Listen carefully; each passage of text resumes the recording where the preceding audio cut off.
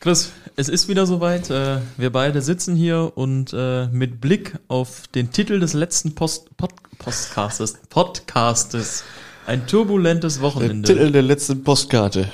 Könnten wir diesen Titel eigentlich auch für diesen Podcast nochmal verwenden. Denn wir werden heute sprechen über das Spitzenspiel der Regionalliga West zwischen Alemannia Aachen und Rot-Weiß Oberhausen vor einer grandiosen Kulisse und wie wir beide das erlebt haben.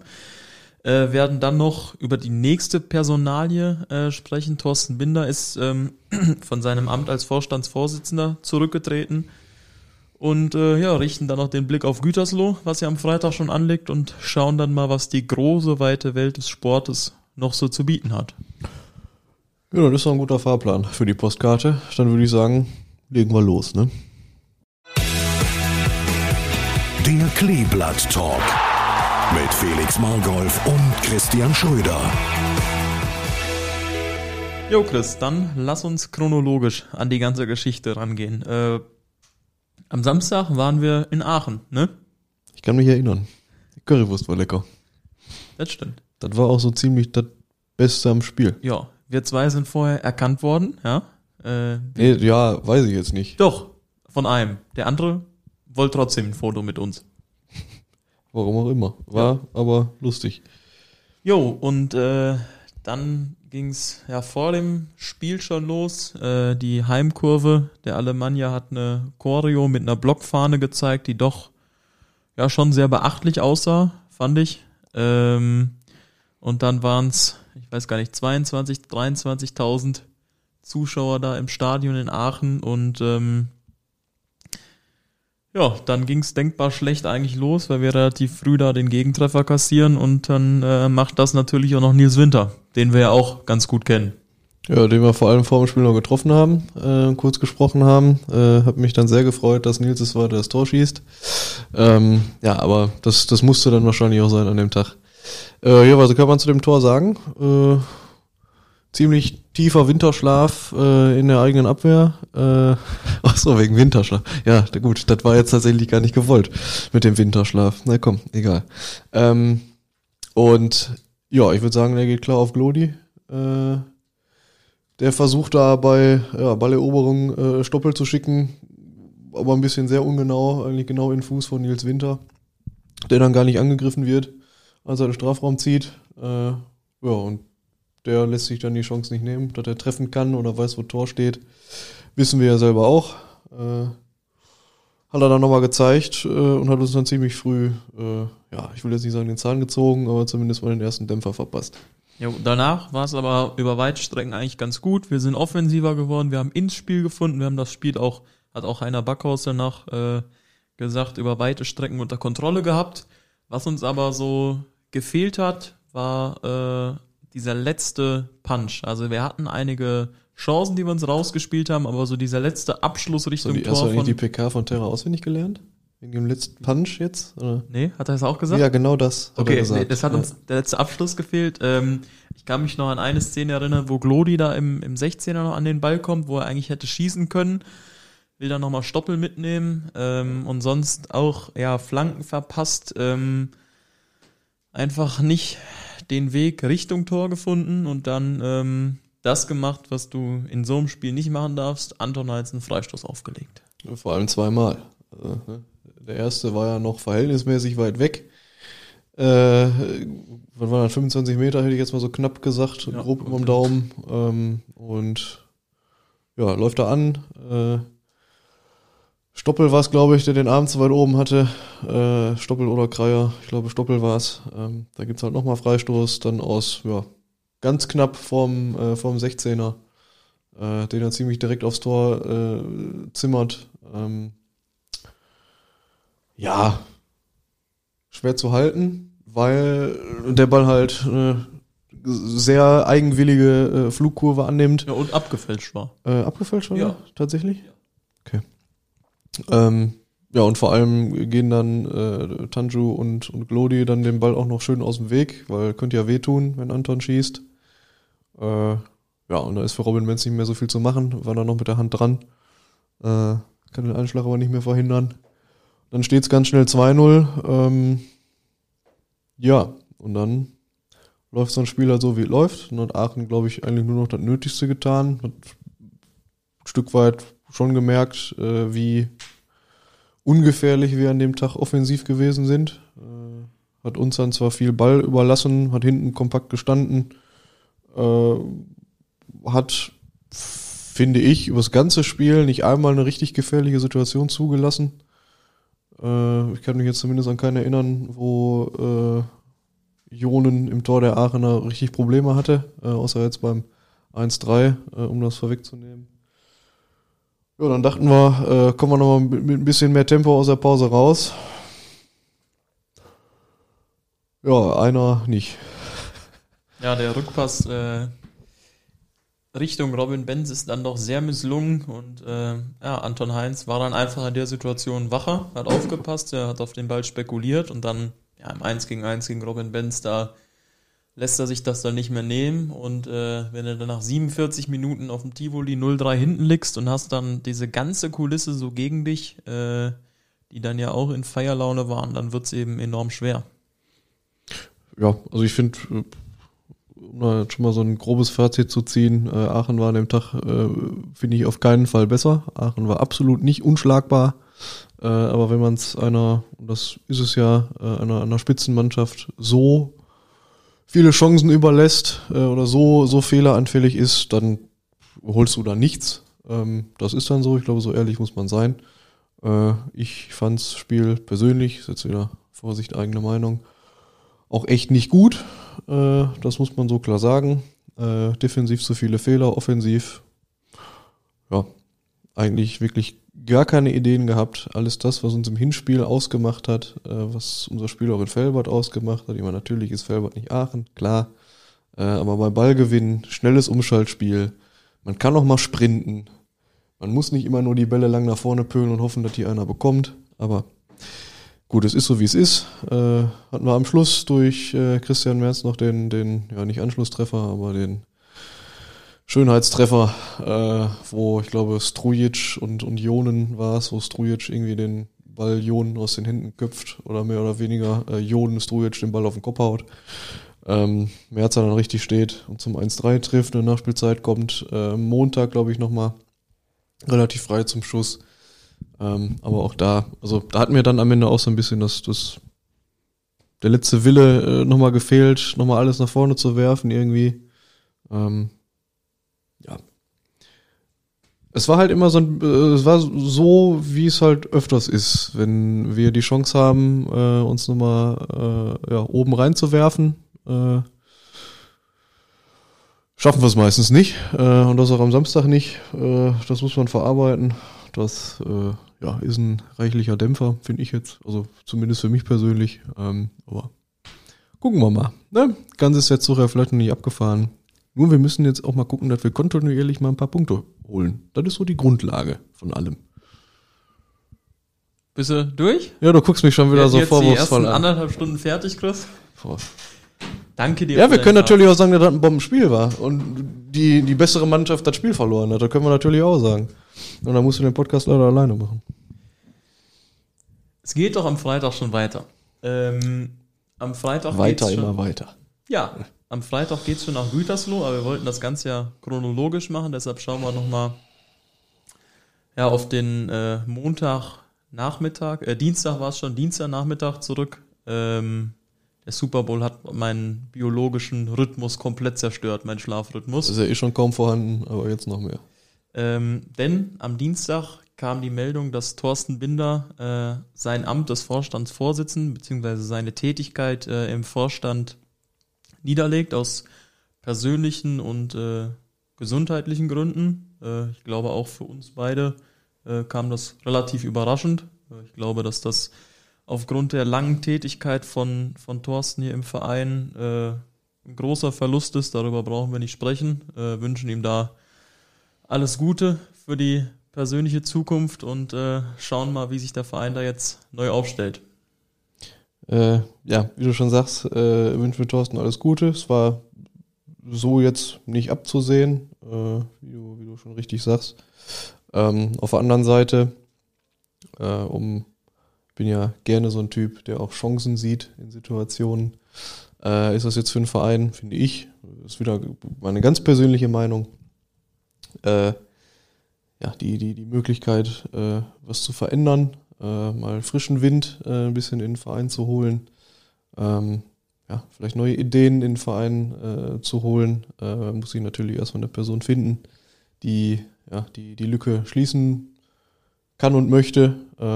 Ich glaube aber schon, dass ein Verein wie Rot-Weiß Oberhausen mit der doch vorhandenen Strahlkraft in der Lage sein sollte, die Position adäquat zu besetzen. Und sind wir mal gespannt in den nächsten Wochen und Monaten. Ich glaube, es wird relativ spannend.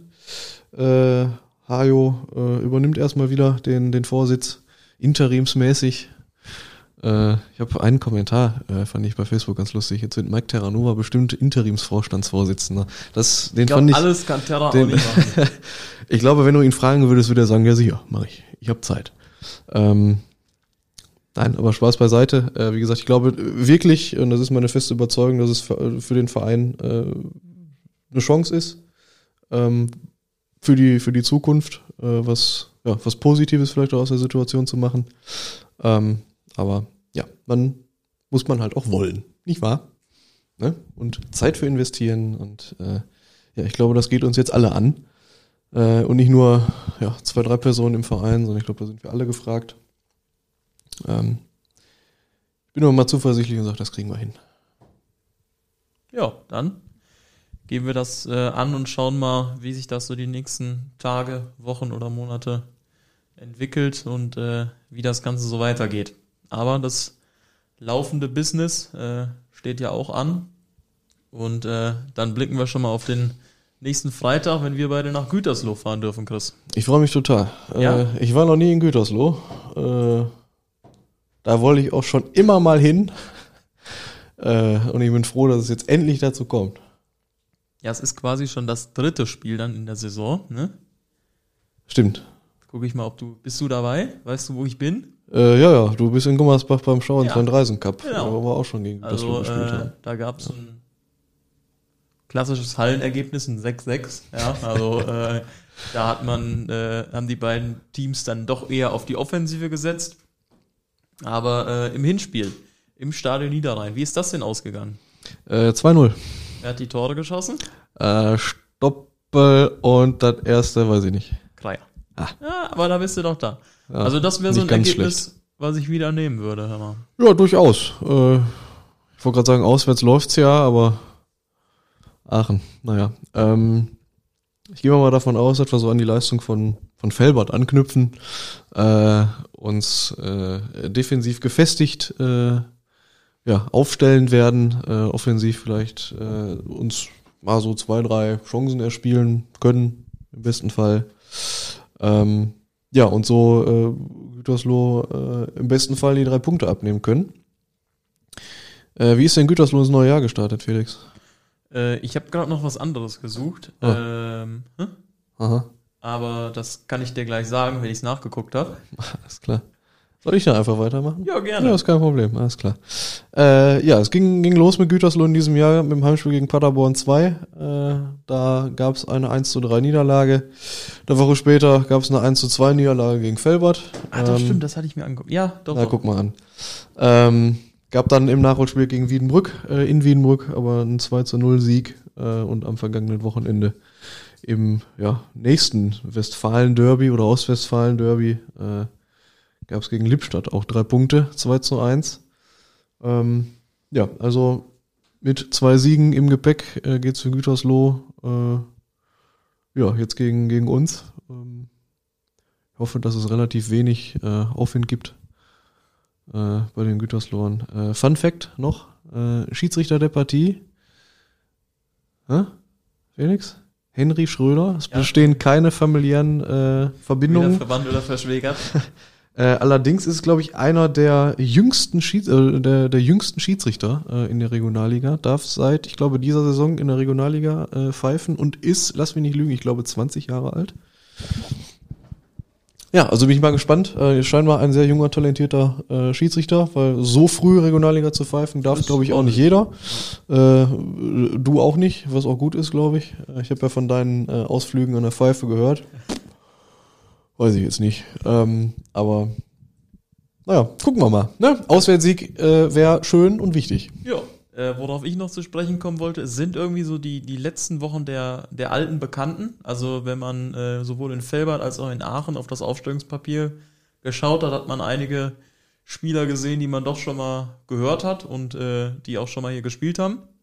Und jetzt kommen ja unter anderem mit Jeffrey Obst und Nico Buckmeier. Das musstest du extra nachgucken. Was denn? Dass die da spielen? Nein, ich wollte gucken, ob noch wer ist, den ich jetzt gerade nicht auf dem Schirm hatte, außer den beiden. Okay, sei dir verziehen. Da treffen wir in Gütersloh dann auch wieder auf alte Bekannte, ne? Ja, ich hoffe, dass sie nicht so treffsicher sind wie Nils und Anton. Ja, das wäre ganz schön. Diese Zuversicht, ist Wahnsinn. Ne? Ja, man hängt so ein bisschen durch nach so einem Spiel in Aachen, ne? Ja, es war irgendwie so. Es hätte so schön schon geil gewesen. Vor über 20.000 Leuten und dann gewinnst du da 4. Ich hätte ja auch so ein dreckiges 1-0 genommen durch ein Eigentor von Basti Müller. Ja, das wäre auch okay gewesen. Ne? Hätte ich auch genommen. Ne? Nur dafür muss man halt den Gegner ein bisschen unter Druck. Komm, ich höre auf zu meckern. Ist schon okay. Wir sehen es positiv, wir machen weiter und wie ich ja die ganze Saison über predige, am Ende der Saison entscheidet sich, wer Meister wird. Und solange wie wir noch Chancen haben, sollten wir diese auch nutzen. Ja, warum auch nicht? Macht ja auch keinen Sinn, ne? Also, eben. Wie hat Buschi so schön gesagt, am Ende kackt die Ente. Das ist völlig richtig. Was hast du denn noch, Chris, auf deinem Zettel stehen? Heute tatsächlich gar nicht so viel. Merk schon, die Vorbereitung lässt nach. Komm du mir mal nach Hause. Ja, du bist doch vorbereitet. Ich hätte noch Bitte. Den Super Bowl hier stehen vom Wochenende. Ja. Der ja auch noch war. Du kannst dich erinnern? Ja klar, kann ich mich erinnern. Ich habe das ja live gesehen, Hammer. Ja, aber da floss so viel Flüssigkeit, habe ich gehört. Ach Quatsch, das war ja Wasser. Hör mal. Ja, erzähl, was gibt's zum Super Bowl? Es waren haben die Leute verpasst, die es nicht gesehen haben. Ich habe es gesehen. Interessantes Spiel. Die Halbzeitshow, weiß ich jetzt nicht, muss man mögen, um das zu mögen. Weißt du? Schön ausgedrückt, ja. War jetzt nicht so meins, gab schon bessere. Nee, das war auch nicht in Mainz, das war in Las Vegas. Aber das Spiel hat ja einiges versprochen. Also es war jetzt der zweite Super Bowl, der in die Overtime ging in der Geschichte. Und es gibt jetzt ab dieser Saison, gab es die neuen Overtime Rules,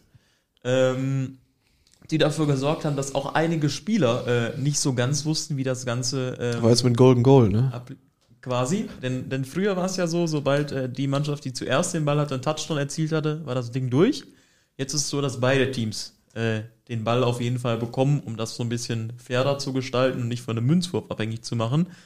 Der Regel waren sich nicht alle Spieler bewusst, haben sie auch danach in Interviews offen und ehrlich zugegeben. Ist natürlich doof, wenn so bei dem Spiel du nicht genau weißt, wie die Regeln sind, aber soll vorkommen.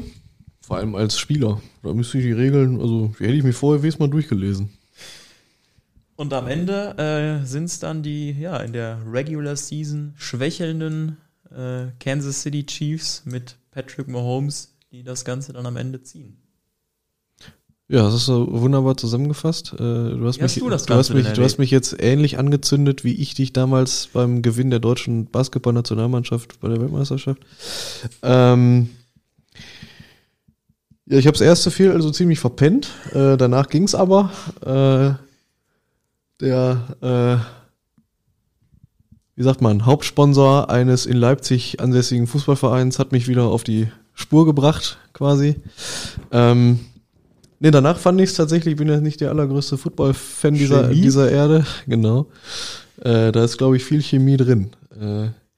Ich bin jetzt nicht der allergrößte Football-Fan dieser Erde. Fand das Spiel aber wahnsinnig spannend, tatsächlich, und habe da auch noch eine halbe Stunde nach Ende des Spiels gebraucht, um runterzufahren, auch wenn es dann schon 5:30 war, glaube ich. Ja, ich fand's spannend. Ich nehme mir meistens nach dem Super Bowl immer vor, in der nächsten Saison ein bisschen mehr Spiele zu verfolgen. Ertappe mich aber dann immer dabei, wenn ich die Spiele gucke, dass das so für mich sehr anstrengend ist. Weil immer diese Unterbrechungen immer und dann ist wieder Pause und dann ist wieder irgendwas. Und weißt du, dieser fehlende Spielfluss, manchmal, der macht mich fertig. Ja, Ich aber kann dir da die Red Zone empfehlen. Die Red Zone ist quasi wie die Bundesliga-Konferenz. Da laufen 8 Spiele gleichzeitig und in jeder Unterbrechung wechseln die zu einem anderen Spiel. Da hast du quasi nur Spielfluss. Das ist quasi schon ein reißender Fluss. ja, das kostet aber wahrscheinlich über 85.000 Euro. Quasi. Und Obwohl, den dementsprechend. gibt's bei der Zone. Ja, aber da auch die teurer geworden sind, Ja. muss man sich an gewissen Punkten überlegen, wofür man noch Geld ausgibt und wofür nicht. Da ich meinen Fokus eher auf Strom und andere fortlaufende Rechnungen lege, weiß ich noch nicht, ob The Zone weiterhin in meinem Portfolio zu finden ist. Ja, aber es war ein sehr defensiv geprägter Super Bowl, zumindest zu Beginn. Ich fand den auch weiterhin ziemlich defensiv geprägt, Ja. was jetzt der Qualität des Spiels keinen Abbruch getan hat. Nee, ne? aber da sind ja viele, die sagen, ja, hier fallen keine Punkte, was ist denn das für ein Mist? Aber Hier fallen keine Punkte. Sagt man dazu? Hier fallen keine Punkte. ja klar, fallen keine Punkte. Ja klar, es werden keine Touchdowns erzielt, was auch immer Es du fallen hören keine möchtest. Tore, kenne ich. Es fallen keine Punkte. Ja, auf jeden Fall gab es wenig Punkte auf der Das ist der Anzeige. Experte. Auf jeden Fall gab es Die wenig. Betonung liegt auf Ex. Auf jeden Fall gab es wenig Punkte auf der Anzeigetafel. Und es hat aber trotzdem Spaß gemacht, sich das Ganze anzugucken.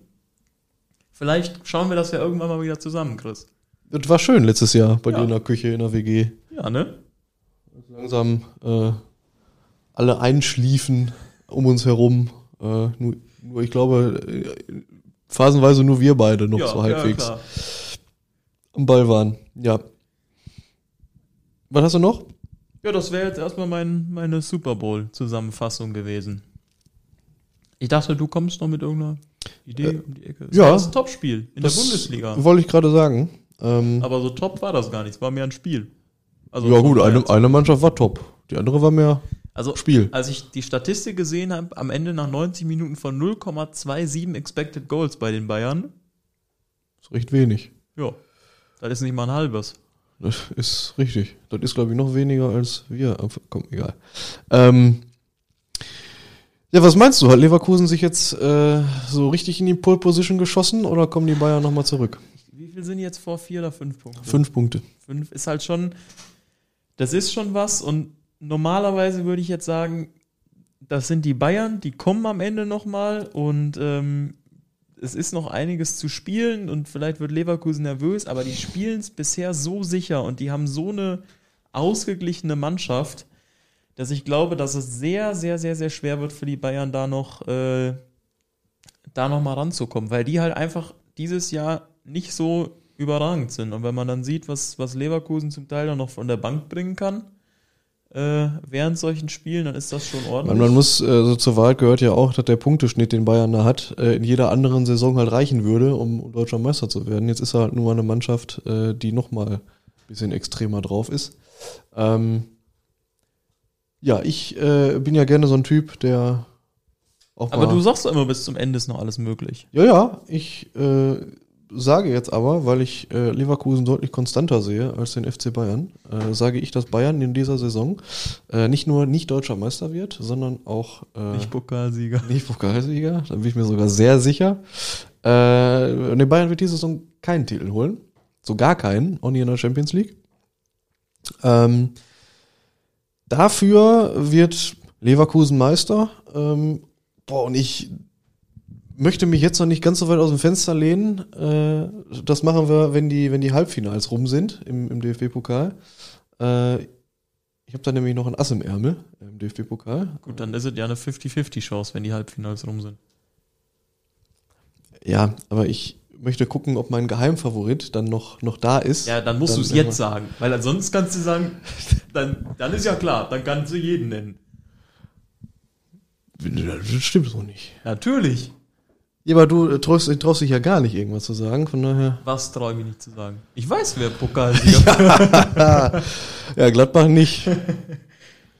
Aber stell dir mal vor, Leverkusen verspielt die Meisterschaft am vorletzten Spieltag in Bochum und dann zu Hause gegen Augsburg. Nee, das wird nicht passieren. Also Leverkusen wird Meister.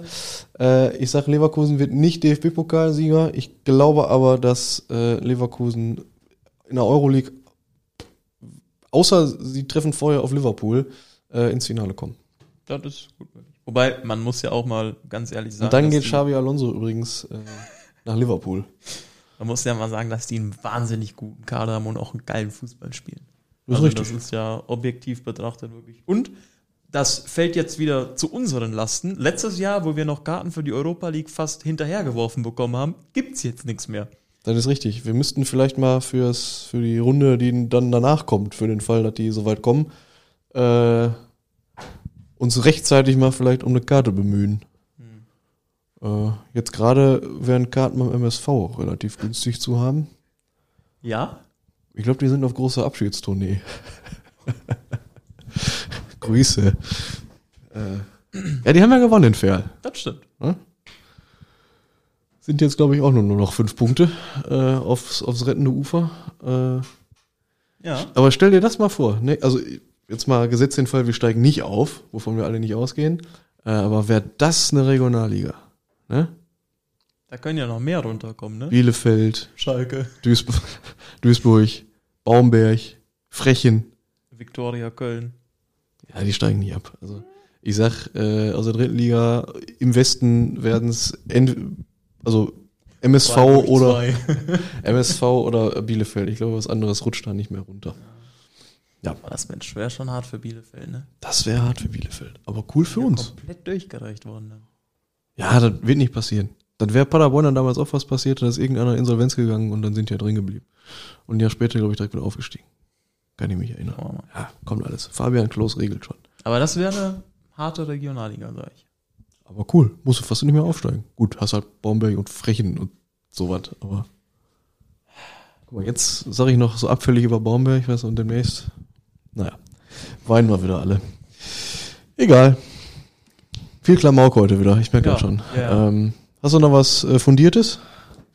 Hab ich selten. Ja, deswegen frage ich. Nee. Eigentlich, also das sind, Trainer sind ja gerade, also die werden ja gerade in allen Ligen.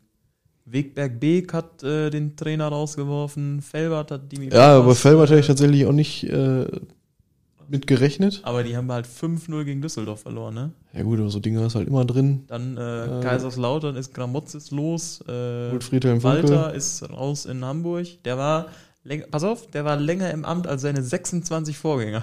Das ist an sich eine gute Statistik. In Hamburg ist das... ist quasi unmöglich.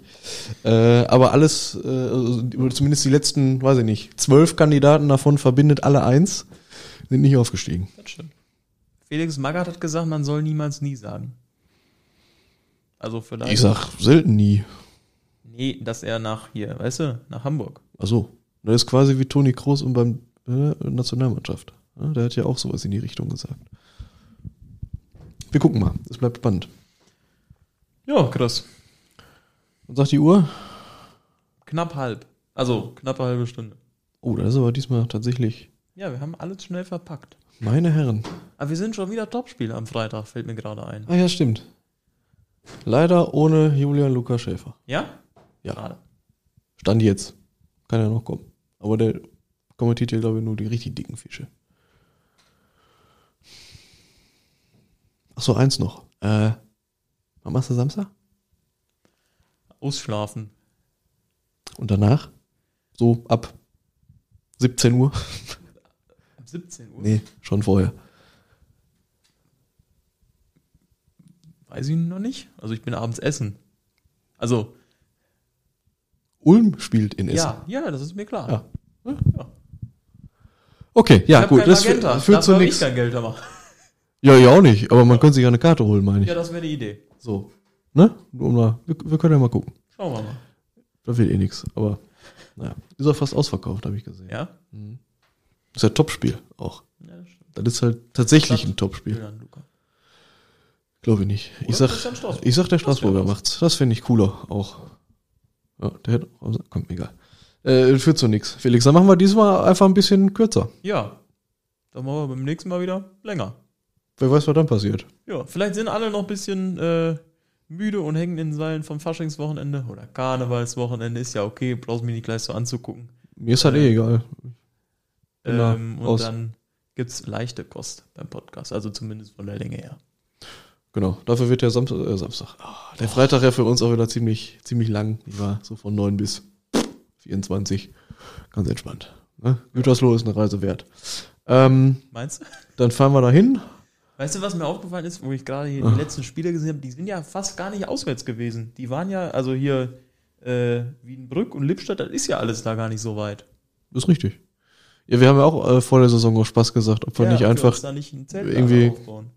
Ich wäre jetzt für ein Hotelzimmer gewesen und nicht für Zeltlager, aber dann könnten wir mal so in, 5 Wochen alles hintereinander die Lippstadts, Ahlens, Güterslohs, Paderborn, Zweis und Wiedenbrücks alles direkt hintereinander weghauen können. Ja, das hätte funktioniert. Ja, weil irgendwie ist es immer die gleiche Strecke, nur eine andere Ausfahrt. Ja. Einmal fährst du links, einmal fährst du rechts. Mal gewinnst du, mal verlierst du. Wie das immer so ist. Felix, Schlusswort gehört wieder dir. Das hat ja letzte Woche. Das hat ja letzte Woche so wahnsinnig viel Glück gebracht. Klar, bin ich wieder schuld? Ja, sicher. Ja, einer muss ja. Nee, dann darfst du jetzt diesmal. Ja, ich finde wirklich, du solltest mal die Ansprachen vom Spiel in der Kabine machen. Und alle, die dann nicht eingeschlafen sind, stellen sich einfach auf. Finde ich schön. Da ich Felix jetzt wieder mundtot gemacht habe, freue ich mich auf Freitagabend in Gütersloh. Könnt ihr jetzt einfach beenden, die Aufnahme, ne? Ja, dann mach das halt, ist mir doch egal. Ich freue mich auf Freitagabend, Gütersloh, Flutlichtspiel in einem Stadion, in dem ich noch nicht gewesen bin, wird bestimmt cool.